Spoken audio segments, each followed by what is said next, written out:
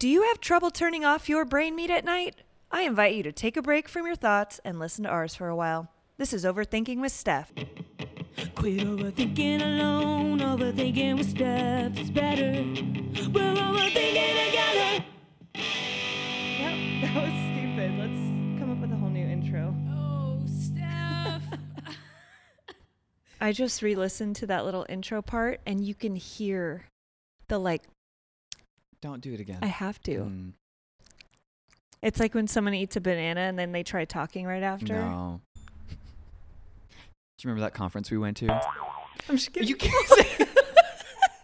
One of the speakers needed a drink desperately, and he spoke for like 45 minutes. I can't hear anything they're saying. Mm-mm. All I can hear is the sound. I disregard everything they say. So I figured it's about that time. Mm. You're graduating. Joshua is graduating from being the Breakdown co-host Mm-hmm. to being on the podcast, which should have happened long ago. This is a really big day. I think that we've had so many conversations on the Breakdown Mm-hmm. that it's just like, it makes sense to have you on the podcast. But I think it is important to introduce you to the masses outside of Patreon, which is where our Breakdown episodes live, and kind of tell people a little bit more about what we talk about and what they can be prepared for on my Patreon page, because it is a lot to handle. It can be a lot to handle, but I think I love the Breakdown so much because those hard conversations are so necessary. And I think that's why we left them on the Breakdown for so long, is because I wept on one of the episodes. I cried tears. And I don't know that I'm ready for anyone who has access to podcasts to be able to hear my tears. yeah, they're hard topics and they're very personal topics. There's a lot of vulnerability. And also, I want to say that there are a lot of times I listen to the Breakdown episodes and I'm like, people will not be able to follow along with this. So yes, we'll break down some of the episodes and topics, but sometimes we'll just banter back and forth about our experience with religion. And I listened to it last night. I listened to one of our episodes on the shofar and speaking in tongues. And I realized we talked for 25 minutes straight, nonstop, even sometimes me interrupting you. And I tried to listen as someone else who didn't experience that. And I was like, some people will have no idea what we're talking about. And I think it's important to talk to those people right now, and also talk about people that do get it, and why it's important for both of them, those types of people, to still listen. It's so interesting that you bring that up, because I had a friend of mine the other day who was listening to your podcast and has no experience with contemporary Christianity or the charismatic Christian movement whatsoever. And he brought that up to me and was like, I love listening, but I'm not familiar with a lot of that content. And so it's difficult to follow at some points because I just didn't know what you were talking about or what we were getting into. I think that's what I'm afraid of, is people will listen and it's 25 minutes of two people who have inside jokes together. And you're like, I don't know what they're talking about. Do you think that people are feeling that about... I don't think people are feeling that about the podcast episodes. I think they might feel that way about the Breakdown episodes, because it really is a lot of banter between the two of us about our experiences. That's true, but what's the best way to bring someone in on an inside joke is, when you say something that's funny to just the two of you and there's someone else there. I dismiss it and I say, you had to be there. You had to be there. And then I walk away. You might, but I don't, because I have a lot of inside jokes with a lot of people and my partner is never in on them. And so then I have to tell the story and give the context. And then the next time I make that joke, he knows, or sometimes he'll make the joke next time. And I think that's what I guess we're doing now, is we're letting people in on the joke. That's true. I like how you brought that full circle. I think that anytime I hang out with someone new, I like to make inside jokes with them in that moment. You do it immediately. There are so many opportunities for that in everyday life, and all you have to do is pick up on it, make it an inside thing between the two of you. And then I have that with certain people, and I remember those moments. For example, going on maybe a road trip with a new client, like Christiane and Allie. One time we road tripped from Gilroy, California, the garlic capital, Mhm. Ooh. to Yosemite. And I just met them. And there are certain things that we did together, like eat garlic ice cream, Ooh. that I will never do with anyone else. And I have inside jokes with them that, like, it's just very easy to look for those moments and to make someone feel special. And I appreciate when someone does that with me. So I hope that, you know, that's what they would feel like. We're kind of including them in on our inside jokes Mhm. for the breakdown. Yeah, I would definitely agree with that. I mean, I'm not a third party listening to it for the first time, so I can True. just like hope. But Yeah. at the same time, I know that you are very inclusive in that way, that you try to lay down a joke as fast as possible so that way you have that instant connection. And I really love the act of connecting and bringing people together. That's why I'm always telling stories. And it could be irrelevant to me. A friend of mine told me this story that happened to their fourth cousin, but if it's funny and I know you'll laugh at it, Yep. I'm going to tell it, because we then have that moment that I can reference back to the next time I see you or think about you or something like that. That's so true. Do you think that also it's because we're pretty good at reading people's... We're just good at reading people and the situation, and we know kind of how to navigate the conversation to get to a connection as quickly as possible. That's a great way to put it. I don't know. I guess like a lot of people don't feel that, and I just assumed everyone could because I've done that since I was like a child. And I think it was a people-pleasing thing. Yeah, and we've talked about that before on either the breakdown or, well, it would have had to have been the breakdown. Or life. Or life. But that part of that is a trauma response. When we are so trained to always be on the lookout for danger or anger or, you know, something like that, where we have to be able to pick up on people's attitudes in a moment, it just translates. You know, for me, it translated into crisis work. Crisis. For me, it translated to crisis work, but for you, it translated into firm boundaries.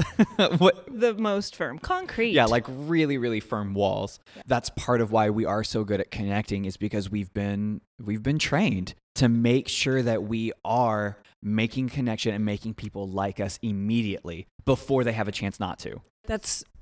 you hit the nail on the head with that, before they have a chance not to. Yeah. I think we should elaborate on that too, because it doesn't necessarily have to be like you drop us into a room. People aren't really connecting with us sometimes. I mean, I think now that we're aware of what we're doing, and I don't want to generalize and say we're, but like what I usually do now is much different than how I would approach it years ago. When someone dropped me in a room, I could be anything to anyone at any time. And I know I've said that before, and no one truly gets to know me. It's just they remember the moment where I'm like entertainment and positive stuff and leave them feeling good. But really, it's like, I don't know that that's actually connecting. But now what I'm doing, or I hope to do, is that people remember me for what I've contributed to the conversation. Yeah, I definitely learned to be as charismatic as possible. Yeah. And being very confident and being very funny and not being afraid of attention. And that draws people to you. And when I was younger, that's where I left it. I would bring people into my area and make sure they felt that, oh, wow, he's funny. Yeah. And then I would leave because I wanted them to have that impression. Now, though, I bring them in and then I make them a part of it. And so then they don't leave thinking he's funny. They leave thinking, wow, I had a really good time with him. Right. Or also thinking, oh, I know Steph a little better because she's actually telling me why she's presenting herself this way or why she has in the past. Like, I've had people call me fake before or say that I was like very boisterous, and that's really, it's social anxiety is what it is, and trying to perform, but it leaves people sometimes with the wrong impression of me. And I think that the breakdown and the podcast episodes are really getting into digging a little deeper of why I'm actually like that and what I hope to kind of change in the process of growing myself, so that people can kind of come on that journey and that process with me of saying, here's how I present to some people. And it can come across as fake or over the top. I felt like I had to do that. I had to do that for so much of my life. The toxic positivity and like having to be bubbly and having to be on all the time carries over into your adulthood because that's all you know. So really trying to balance myself out and saying, I don't want to be exhausted every time I go in a social setting. I want to be real, be myself, but also include people in my life, you know? Yeah. And I think part of the coping is, well, we all cope in different ways, but when you trauma bond with someone, you know, when you go through a shared experience that was painful, you cope together while also coping apart. And that, I know that sounds weird, but what I mean is that, like, Steph, you coped with your life and your childhood experiences away from me because we didn't know each other, and I coped, but we were able to cope in similar ways. And now that we're together and we're talking about it on the podcast and we're laughing about these experiences, that's also a coping mechanism. And we did cope separately, but now we're also coping together and looking at the ways that we had this shared experience, even though we did not know who the other person was. That's true. I didn't think of it that way. How long have we known each other? We've known each other. Well, we've really only known each other for about 2 years. Yep. But we've been on one another's radar for about 4.5, almost 5 years now. I was working at a crisis center with a friend of mine, and we, ironically, your sister? Or wait, didn't I think Lindsay was your cousin? You thought she was my... The whole time, like all the way up cousin. until a year ago, you were like, oh, my friend Lindsay. And I was like your cousin Lindsay? And you're like, she's not my cousin, and nor has she ever been my cousin. She's my coworker, not my cousin. Yeah, always thought you were related. No, I wish, though. That would make She's family great. I events. wish I was related to Lindsay. But Lindsay, honestly, working there together was a trauma bonding experience because it was horrible conditions, and we saw the worst of humanity and people at their lowest point in their life, and it was very taxing. And the way that we coped with that was latching on to one another. And so we got very close very quick and kind of talked a little bit about our past. And she let me know that my background was very similar to a friend of hers. And she said, oh, her name's Steph. She has this nonprofit. You should look into it. I can connect you over email. And I was like, okay, well, if you're really friends, it wouldn't be over email, but okay. So she's like, I'll tag her on Instagram or something. That was... Yeah, my friend Steph that I've never actually met, but I follow her. That happens so frequently. Yes, people have been like, oh, you work with Steph? That's a friend of mine. I'm like, is it though? That's such a huge compliment. And also, like, I mean,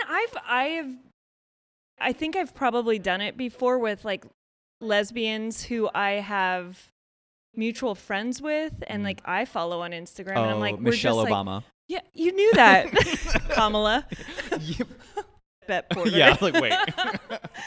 But I've done that. I've definitely done that before, where I'm like, oh yeah, a buddy of mine, and I was like, well, a buddy of mine on Instagram. Like I have to make sure to say this is someone I have like back and forth with on Instagram, but also it is flattering for someone to say, oh, my friend of mine, Steph, but we've never met before. It can either be creepy, it can either be flattering. I always assume well-intentioned creepy.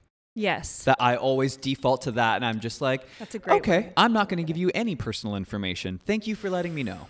All right. But anyway, so I knew Lindsay that way, and she knew Steph that way, and so she connected us over email. Her and I, to Lindsay's credit, her and I had met before. Yes, and you were actually friends. So yeah, it wasn't like she was my friend Steph on Instagram. No, they were actually friends. Yeah. And so she connected us, and I was like, oh man, it wasn't even want to be part of this. It was, I need to make this connection happen, because I'm notorious for like making the connection and then being like, okay, they'll get back to me. And then if they don't, it's whatever. But I wasn't going to let that happen. So for about 2 years, anytime that Steph was in town, I would shoot her a text and just be like, hey, loved watching your travels and wherever you were. If you have time while you're in town, let's connect. If not, cool. Let me know. or whatever. Just Yeah. something super casual, Yep. no pressure, whatever. And I was like, oh, it's Lindsay's cousin. Cool. we'll connect at some point. And it just never happened. And sometimes Until the pool day, right? until the pool day, Okay. and which was one of the first times you had responded in almost a year. Remember 2018 was my zombie year, though. Yes. I was literally Mhm. a shell of a And human being. It was also my zombie year too. So we met. So yeah, it was one of the first times you had responded in almost a year and said, actually, I'm at the pool today with friends of mine. Do you want to join? I literally pulled a Steph. Yes. Like last minute, I'm here right now. Mm-hmm. Come soak in the pool with me.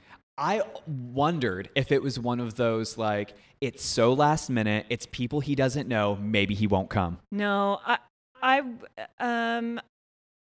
done that before. Yeah, I do it all the time. Full disclosure, I have done that before Yeah. in general, but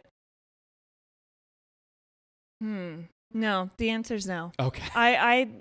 I was hoping you would come. There are certain moments when I'm like, I think about, this is off topic, but like if I haven't reached out to certain people, it's every day it's on my radar. Like I have friends that I'm like, I haven't talked to them in a month, but every day it's always like right back there. So for a whole year, you were on my radar. All right. But in the pool, I don't know wasn't Lindsay there?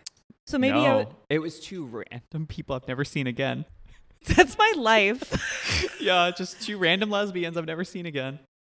So I was literally hanging out with two strangers, and then I invited two more strangers to have a pool day Well, with me. you knew them. Like, that wasn't Oh, the they were first friends time of you mine, had hung okay. out with them. I just have no idea who they were. So I invited you, and I was like, I'm here right now at the pool. Do you want to come? Yeah, just Have a pool come day with hang me. out. And I had plans that day. I had a full day of plans. You did? And I said, dropping all of it. Because I knew this was like my chance. So I canceled all of my plans and forced Cody to come with me. And we hung out at the pool, and he hated every minute of it because he didn't know anyone and he's an introvert. And I had fun because even though you and I didn't really connect, I knew that then was the groundwork for the next time we'd hang out. Did you have your pitch together? No. At that point? No. You always have a pitch, but it's like a secret It's pitch. a secret pitch. Yeah. No. But it always My works. pitch was just for friendship at that point. Yeah.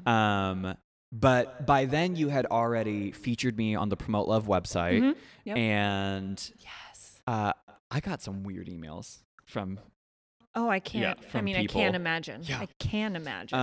I was featured at that point, and I knew that the next time you were in town, you would let me know because it was just like we had finally made the face-to-face connection. We laughed a lot. You knew I wasn't crazy.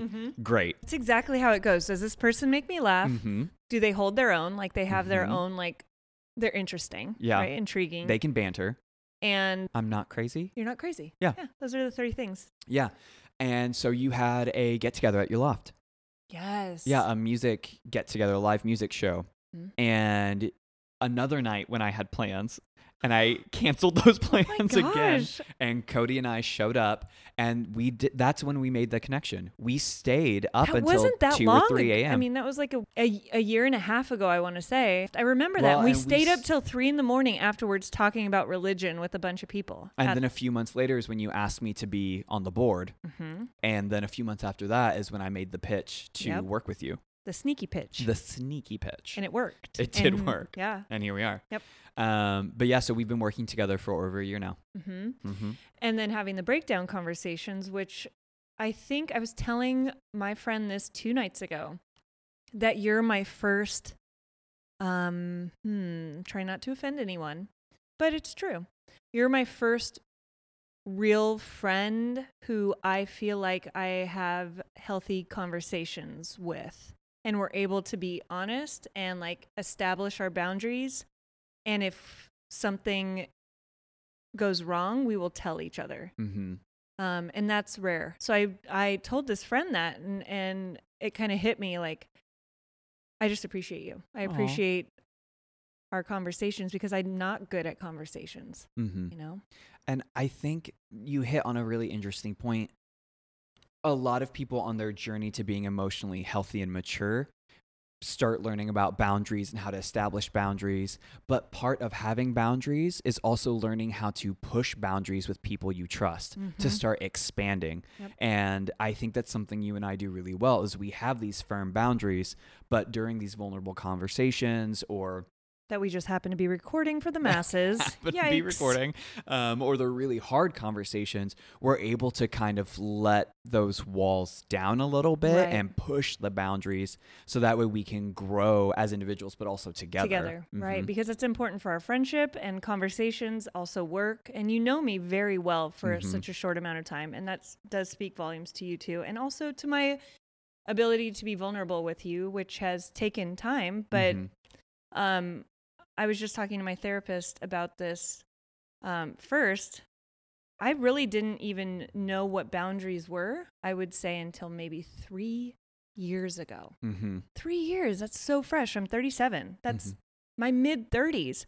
Or like the word codependency. And, you know, boundaries for me looked like a wall. You know, like I have a wall up. I'm protecting myself. It's armor. But what I've been talking to my therapist about recently is like you can choose to take down that wall with certain people and not be so extreme. And I'm extreme, like I'm either in or I'm all out. Yeah. And I would say for me, my exploration of my own personal boundaries started probably 5 or 6 years ago. And I didn't really start developing healthy boundaries until about 4 years ago when I came out.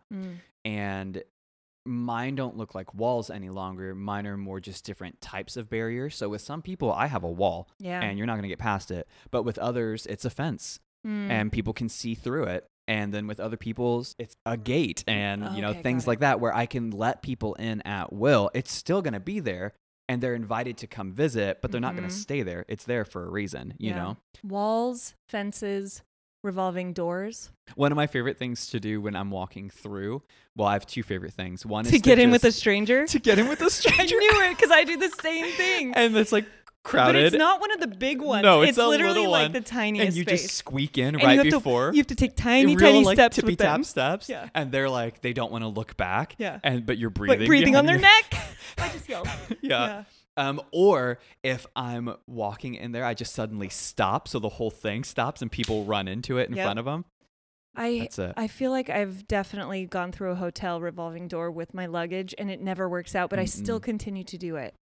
I think I want to go back to, religious trauma, for example. Yes. Which we had similar experiences, which we're learning about, but also different enough to still continue to learn about each other's experience, but also where we can joke about it now, which we do on the breakdown. It's a more casual conversation where 25 minutes of an episode was us talking about, you know, people speaking in tongues and like banners and like praise pats and like our jokes about church and our upbringing, which some people could be offended by if easily offended, but that is also how we cope with what we've gone through. Plus there's a lot of weird things that happen in religion that I'm like, I was a part of that, but now looking back, I'm like, that was weird. Very weird and just funny. Like bizarre. And it is funny to look at it now and see where we are versus where we came from. And view it through a different lens because it just was so focused in on that's the only way. This is all I know. And it felt like if I joked about it then, I would be sent to the lake of fire. You're a heretic. Exactly. Yeah. Yeah, it's been very interesting, I guess, to see this journey of being very hurt by religion and being very hurt by my experiences. And then now being able to talk about it openly and not just talk about it, but laugh about it too. Yeah. And there's healing in the laughter. And there is healing in being able to sit down with someone and be like, listen, do you remember, you know, blah, blah, blah, blah, blah, X, Y, Z. You know, and it's just these shared experiences that give us this connection and allow us to make light of the horrible things that we went through. Exactly. That's a good way to put it. Yeah. Because when you're going through it, it just seems normal. And then when you remove yourself from it and you find someone else that went through it in a different state that you had no connection with, you're like, okay, I'm not alone anymore. And you can joke about being in 3rd grade and being told to speak in tongues when you're like, I am just still learning my times tables. Like what Yeah. I'm supposed to, like things that seem funny now, but at the time you're like, this is my whole life. Everything revolved around making, anyway, just everything revolved around that. Yeah, and I honestly, I can see how some people who weren't hurt by their religious upbringing, I think I can see how someone looking in who's not aware of the context that we're viewing this in or that we're laughing at could be offended. But I know that we've had several conversations both on the podcast and off the podcast about how careful we are to not actually disparage anyone who has a genuine belief, whether that be in Christianity or if someone is Buddhist or atheist or whatever, because everyone's on their own journey and is entitled to their faith or no faith or whatever you want to call it. It's just our specific experiences with specific things are hilarious at times. It's true. Yeah. But I can also see how people on the outside looking in would want to learn about this as well, or people who have had similar pasts as us find that connection that you and I found together as well. Because I remember you telling me that you've had messages of people that have reached out and said something along those lines, right? Yeah, I mean, some of the messages that I've screenshotted and sent to you saying that they pause the episodes and they go Google enmeshment trauma, or they Google something that we've said, and it hits home for them because this is something that a lot of people have gone through who've maybe blocked that out or couldn't. It takes so much time sometimes to go back and try and work through your stuff from years and years and layers of trauma. Well, and if you remember, my friend that I was talking about earlier, one of the things that he said was that he listens, but he doesn't have any real experience to contemporary Christianity. So a lot of what we say and joke about, it's a new experience for him. And so it's been really interesting for him to listen to these episodes and start understanding what a shofar is or what it means to be in a hyper-controlled religious atmosphere that he may be able to identify with, but on a different level. And it's part of what we were talking about, bringing someone into that inside joke, making that level of connection with someone who went through the same thing, but not with you. Which is why I think it's so important to remember that there are going to be people on the outside looking in that may take offense or that may not understand why we're laughing, but there are those that are also on the outside looking in, desperately trying to come in and say, I went through this too. I want to be in on the joke now. I want to heal through this. I would hope that someone who is listening, who is offended by the content or offended that we're laughing at something that they hold dear, I would hope that they take that and analyze it and think critically and be like, well, it didn't hurt me. Why did it hurt them? What was it that is different between us that gave me a good experience and them a bad one? Was it just a matter of, hey, they went to a different church? Well, no, because this is two people who went to different churches in different states, technically different denominations, had the same experience. So it has to be something more. So I'm hoping that if we do offend someone, they are able to take that as a learning experience and think critically. I remember watching, The Vow. I was telling you about The Vow, not the one with Channing Tatum, who looks like a big toe, but The Vow was about the cult, that cult. And I remember watching that and thinking, like, how did they not know they were getting into this, like, scheme, like this business scheme that was going to turn into brainwashing? It was like they had their own language and their own way of talking. And I'm like, the things that we've said on the breakdown in the podcast about, like, you know, a hedge of protection, or like certain phrases that only people brought up in certain religions said. There are very healthy churches that allow their congregants to question their faith. I mean, even in the Bible, it's encouraged to question and to understand.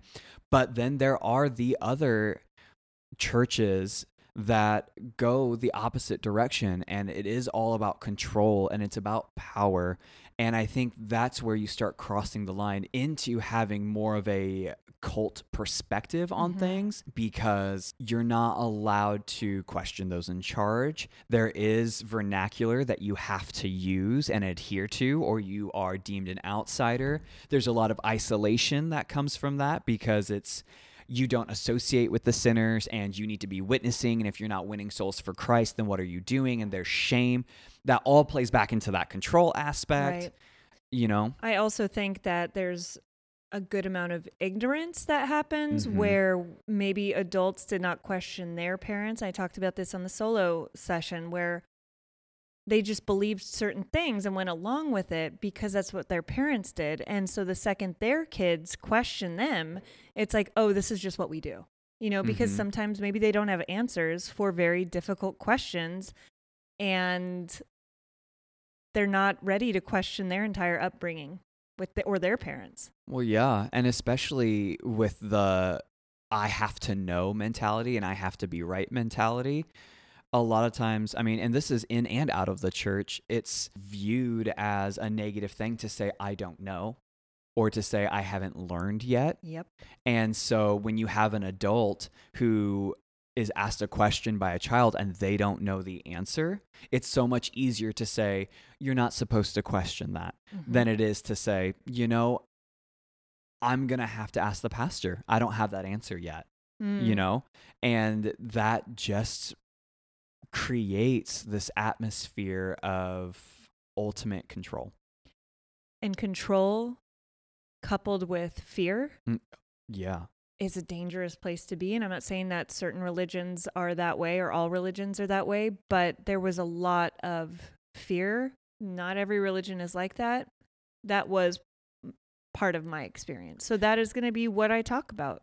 In combination with the fear and the power dynamic, there's so much shame attached to it still, even for me, because one of the things that I would love to talk about is my current views on Christianity and how I believe that Christianity is, you know, X, Y, and Z. But see, even then, I'm censoring myself because I don't want to offend anyone who does still believe it. Right. But at the same time, I personally believe that there is extreme value in thinking critically and hearing, you know, the opposition to your beliefs, because then it challenges you to think about it and be like, well, it's not just he's wrong, it's why is he wrong? Yep. And it's not just, well, the Bible tells me so, it's, well, no, this plus this plus this, you know, and then it kind of creates that foundation for their belief.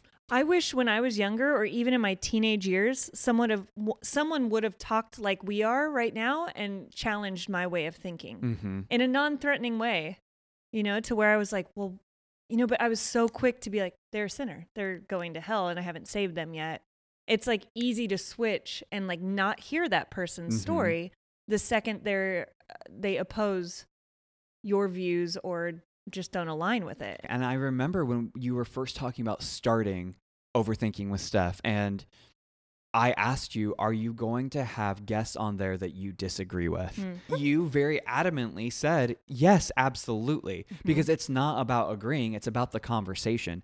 And you have. There are two specifically that I can think of. Kaylee. Kaylee specifically. You didn't agree, you know, with her viewpoints, and you didn't agree with her faith even, but you know what? It's not your faith. Right. And she has a very valid reason for believing the way that she does, and it interacts with her daily life. So let her have it. And I understand that, like, not everyone was raised in the church the way that I was, but it's very important not to dismiss her upbringing, but also don't dismiss mine, which she didn't. But like, also it's very easy for a lot of people who have had a positive experience in church to quickly say, well, you were just in the wrong church, or you were in a church that, you know, didn't follow certain, and, you know, that there's a different way of approaching that I'm still learning, that doesn't dismiss someone's story and doesn't dismiss them.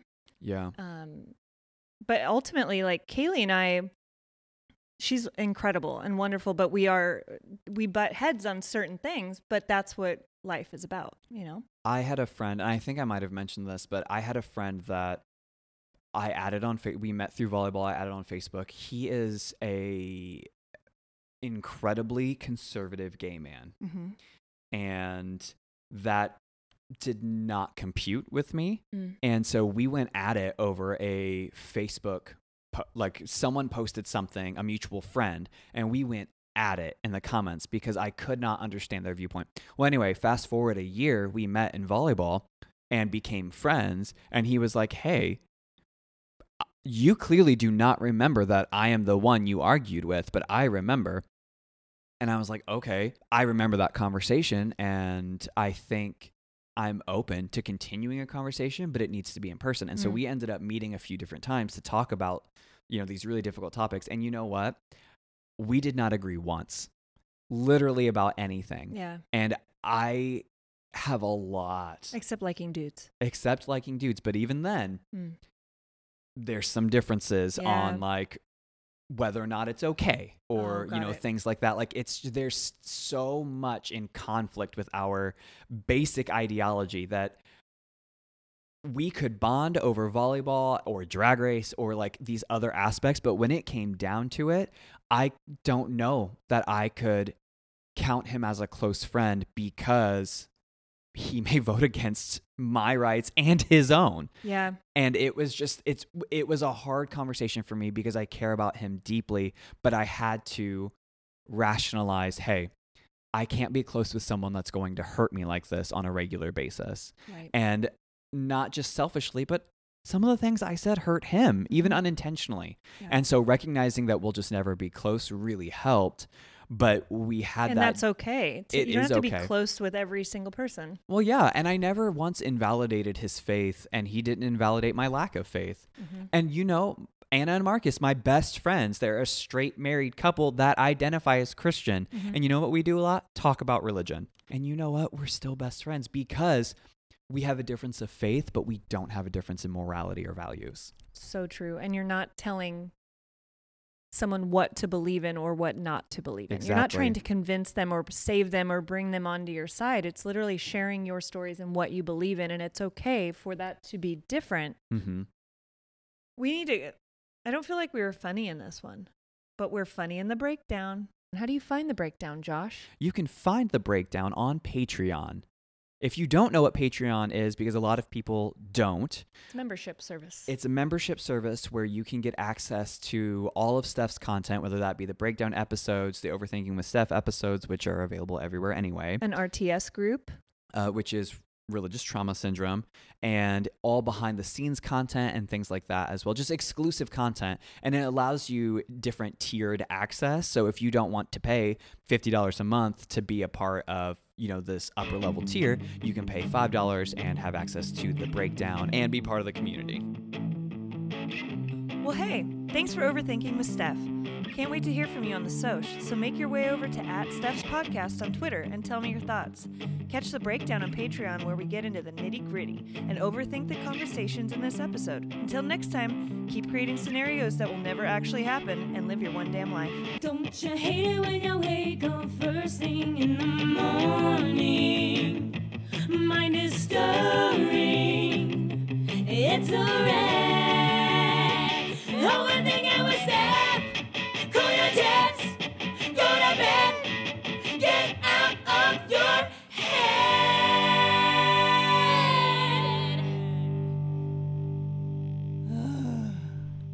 Do you ever drink something and it feels like you have sweaters on your teeth afterwards? That's what this Abuelita hot chocolate is doing to my teeth right now.